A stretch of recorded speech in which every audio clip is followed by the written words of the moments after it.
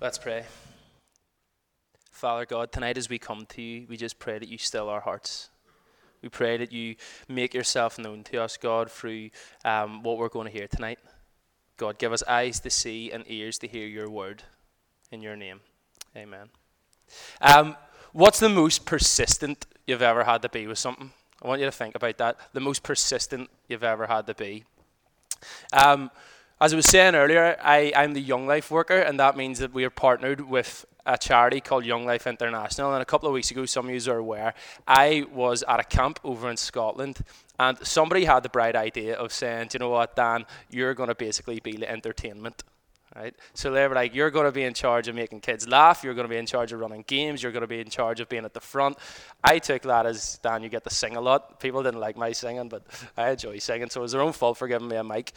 But one of the things we'd done was we had characters every night and day came out and they dressed up and they done loads of stupid things, and the whole idea was eventually we had this opera and it was really cool and it was fun. But this character that I was a person called the Amazing Gary, Master of Illusion, right? So I was dressed up, long black curly hair, like a red shirt, just looked horrendous, but it was quite funny.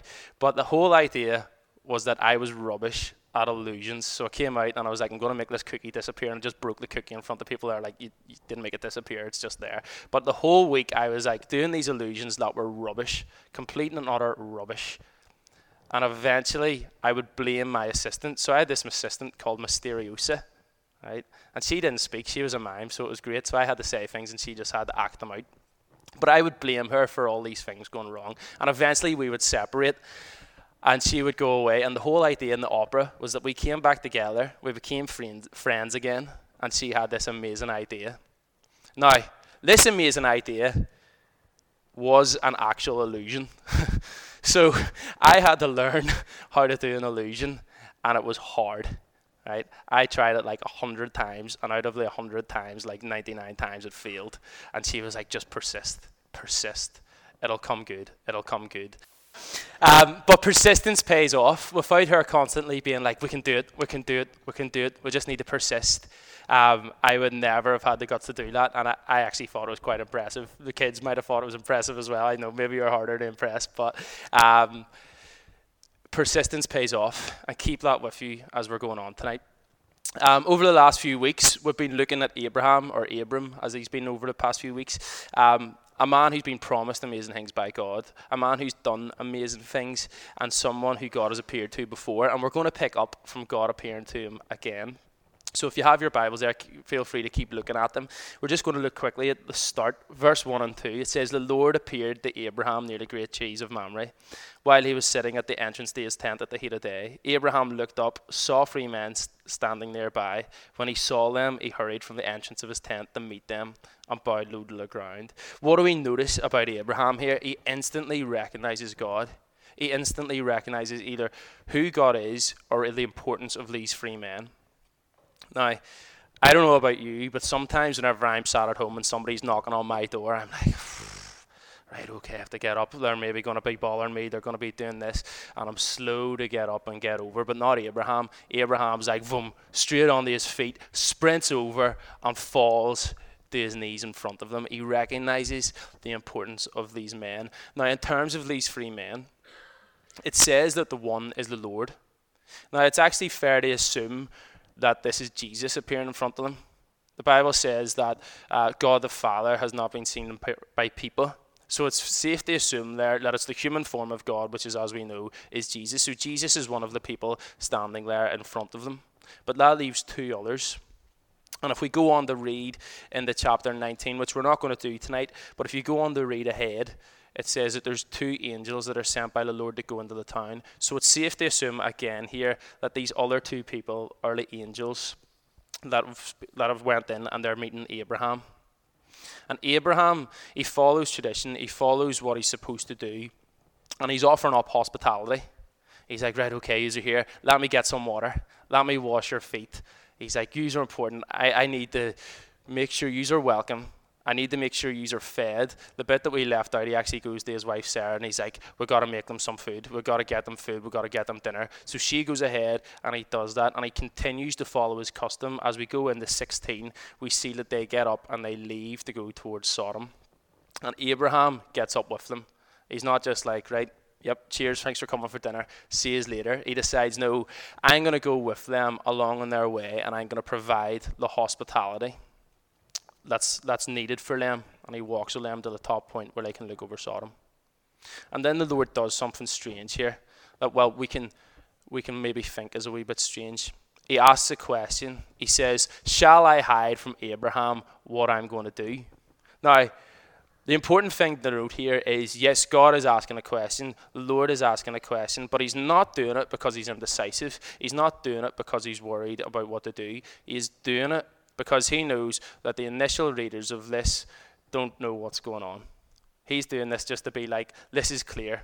This is going to help you understand what's going on in God's process and what's going on exactly right here as we're reading in Genesis. So he says, will I tell Abraham basically what I'm going to do, or shall I hide it from him? Eventually, God goes on to reveal his plan to Abraham, and he says that there's been such a huge outcry. He says that this place, Sodom and Gomorrah, has gone to shreds. He's like, people are crying out against it. He's like, we're hearing from the town, we're hearing from people who are being treated unjustly, we're hearing from them crying out against it. We're seeing from creation that it's fallen apart, that it's not how it's supposed to be. And there's this huge outcry going on against Sodom and Gomorrah. And then he says, I'm going to go down, me and these angels basically, we're going to go on down into the town to judge it. We're going to go down and get a better representation of what's going on here. And again, this verse had me sort of questioning things, because I'm like, well, God's omnipresent, he's everywhere. Why does he need to come down to earth? Why does he need to go in and actually look at it? And he could have just stayed in heaven. He could have stayed up there and he could have been like, right, let's judge it from here.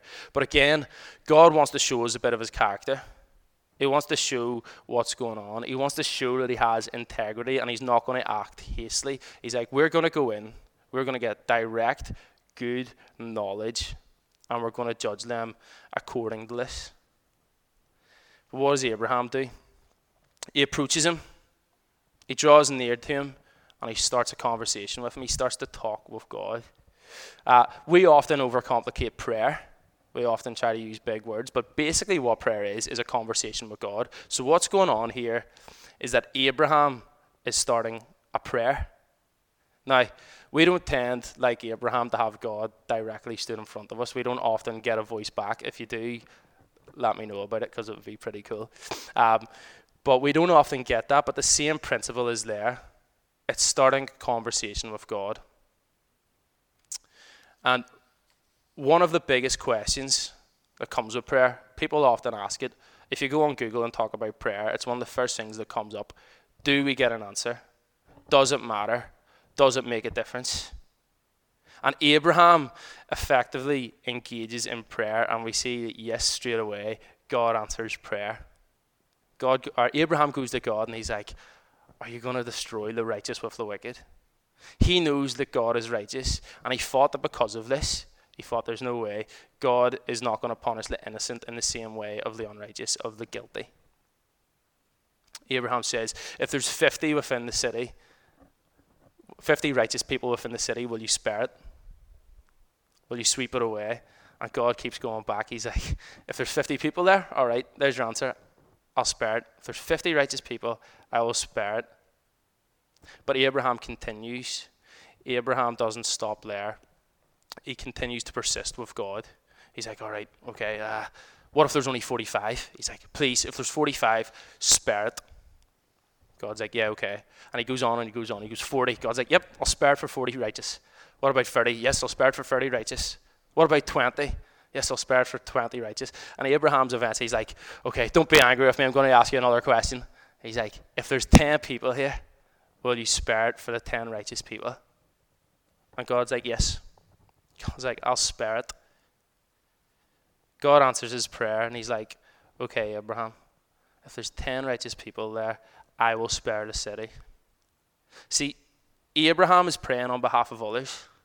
It's something that we need to do. It's something that we need to follow the example of. We need to be regular prayers. We need to be people who pray for others. We need to be people who pray for people who are all over the place, all over the world, who are being treated unjustly, people who are dying. And Abraham wants to pray for people who are innocent and are suffering. He goes to him, and Abraham doesn't fake it. Sometimes we can fake it. Sometimes we're like, oh, God, pray that the refugees are okay. I pray that the war isn't too bad. And we're just like, yeah, there we go, tick box done. But Abraham here, it's hard to see his emotions through the text. It's hard to see exactly what's going on. But he's not panicking here. He's not going, oh, I'm going to haggle with God a wee bit. I'm going to see how little righteous people can get. His heart is actually breaking. Abraham's looking down at this city and he's like, this is not good. But his heart is breaking because he's like, I don't want these people to suffer. He's like, I don't want this city to suffer. So his heart breaks for this city. He can see them as how God sees them. He sees them as lost. He sees them as needing saved. And I genuinely wonder, and it's a challenge for myself as well, how many times when we're praying do we just do it as a tick box? How many times are you just like, yeah, God, save there? How many times when we're praying for places like Ukraine, where there's war, places like South Sudan, even East Belfast, how many times we were just like, yeah, God, you can change Ravenhill? But our hearts aren't actually broken for it. Nothing's going to change unless we're pouring everything into it. And that is exactly what Abraham's doing here. His heart is breaking, and that is what we need to do for this place. This is a side note, but I believe that something amazing is going to happen in East Belfast, and it'll lead to something amazing happening in Northern Ireland. Maybe it's going to be in our generation, maybe it's not. But if our hearts are not breaking, if we're not people who act on it, both in prayer and act on ourselves, nothing's going to happen. So we need to get there. We need to start letting our hearts break for these people. And if we're going to take this hello neighbour thing or anything seriously, we need to do it. We need to come to God with a heart like this. And just like whenever I was trying to learn the illusion, persistence will pay off. Persistence is important. God wants us to continually come back in prayer. It's not just something that we're going to write off once. It's not just something that we come to God and we're just like, okay, can I pray for this? We need to be persistent in our prayer. And maybe you're sitting here and you're like, do you know what? I don't know if God actually does answer prayer. I don't know if he does it. I've been praying for things and I can't see the answers of it. But you know what? It doesn't always come as obvious as we want. It doesn't always come as easy as we want, and it doesn't always come as the answer that we want. But God says, I will answer your prayers. And there's a movie I love, Evan Almighty. Has anyone ever watched Evan Almighty? Like 2 people. Okay, cool. That's fine. But in Evan Almighty, at the start of the movie, this wife, she's married to this guy, a news presenter called Evan, and she's like, our family's falling apart. And she goes and she prays, and she's like, God, bring our family close together. And eventually the movie goes on, and we'll not get into that rabbit hole, but Evan starts doing these crazy things, and she's just like, this isn't good. So she grabs her sons, and she's like, I'm going to leave. And again, questionable what you think of this or not, but Morgan Freeman's there, and he's playing God. So God's in person down there, and eventually he meets her in a diner. And she's talking to him, and she's just like, I don't know how things can go. I don't know what I'm doing. And he's like, so they start talking about prayer, and he goes to her, do you know what? See, whenever it comes to prayer, what way do you think God answers it? He's like, if you pray for patience, do you think God's just going to be like, there you go, there's some patience? Or do you think he's going to give you an opportunity to be patient? If you come to God and you're like, oh God, I need more love in my life, is he just going to be like, boom, there's more love? Or is he going to give you an opportunity to love? And he says to her, if you come to God and you ask him for my family to be closer, do you think he's just going to make you all better? He's going to make everything together? Or do you think he's going to give you an opportunity for your family to be close together? God gives us lots of opportunities, and sometimes we don't want to see it. Sometimes we don't want to look at it, and we don't want to do the dirty work. Again, we're going to be praying about this area. Is God just going to make it amazing? Is God just going to send down an army of angels? Well, maybe he can't do that. But if we're true and we're persistent with our prayer, he's going to give us opportunity after opportunity to meet these people, to meet local people, and to tell them about Jesus. But we need to persist with it. We need to come in with our eyes open. I had a persistent prayer for a long time a few years ago. And it was similar to actually what this girl said in the movie. I persisted with this prayer of being like, God, fix my family. There was a big divide in our family. My granddad, he wasn't a great man. He just wasn't great with my granny. He separated, he found another girl and went off and eventually married her. And that hurt my mum a lot. And for a long time, it was just like, we need to stay away. And for a long time, I was like, right, God, please fix our family. Please fix our family. But God didn't just turn around and he was like, here you go, your family's good as new. God done something weird. I started in uni doing a youth work degree, and I had a placement in Cumber. The day before I was due to start that placement, it fell through. I was like, no, this isn't happening. I was like, right, well, what do I do now? I have no placement. And the university phoned me, and they're like, we have a placement for you. It's in a place called Cullibaccy. I'm like, Cullibaccy? I haven't even heard of Cullibaccy. I'm like, right, okay. I'm like, right, fine, I've no other options. I'm going to go there. But it turned out that right beside Cullibaccy was a place called Bruchine. Do you know who lived in Bruchine? My granda.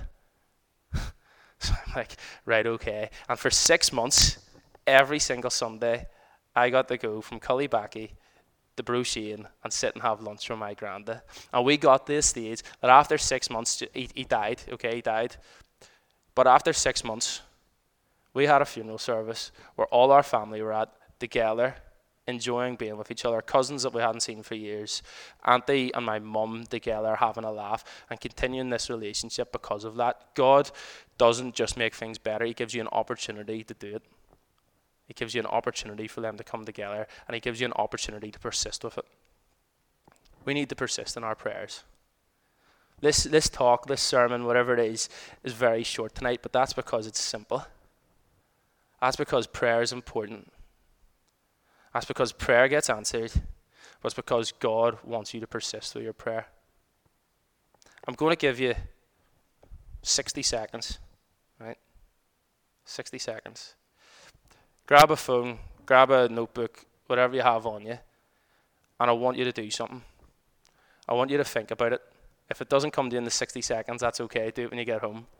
But I want you to think of a prayer that you're going to persist with.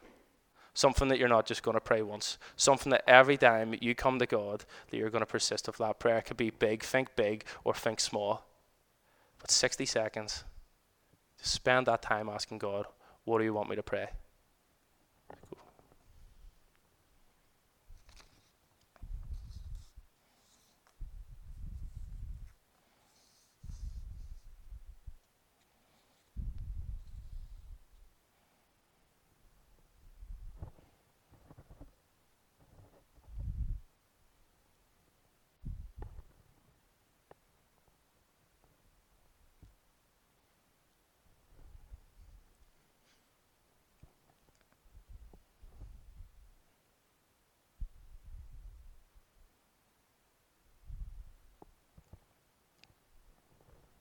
It's okay if you don't have one. You know that. Keep praying for God. Keep asking him. And hopefully something will come to you. Before we close, I just want to look back at... I found it funny, okay? I don't think humour is intended, but I kind of found it funny looking over this passage of being like Abraham constantly asking for the unrighteous to be spared for the righteous, for the sake of the righteous. He's like, will the righteous be punished because of them? And I found it funny because who was he asking this to? He's saying this to Jesus here in human form. And I think I found it funny because I imagine Jesus almost being there, almost laughing, being like, oh, do you know the plan I have? He's like, not for the sake of 10, but for the sake of one, these unrighteous are going to be spared. The Bible says in 1 Peter, there's a verse that says, for Christ also suffered once for sins, the righteous for the unrighteous, so that he might bring you to God. That offer is there as well. That offer is there. He is the one righteous one. He is the one who was put to death so that all the unrighteous could be spared. And I find that humorous because I'm like, Abraham, you don't know who you're talking to here, because he's going to come and he's going to make sure all these guys get spared. But thank you for bearing with me tonight. Please pray. It is important, and we often take it for granted. We often overlook it. We're just like, okay, prayer. Nah. Prayer is the most you can do for someone. Prayer is the most you can do someone. And speaking of that, can I pray now? Father, we're grateful that you want a relationship with us. God, we're not worthy. God, we fall short. But you want us to come to you with our problems, our worries, our constant things that we mess up, God. You say, bring them to me. God, I pray that we can be more persistent with you. We can continue to follow Abraham's example and persist in our prayer. I pray that our heart will break as we do that, God. It's not just a tick box activity, God, but actually we can come to you with hearts breaking and actual love in our prayers. God, we thank you for tonight, and we hand the rest of the night over to you in your name. Amen.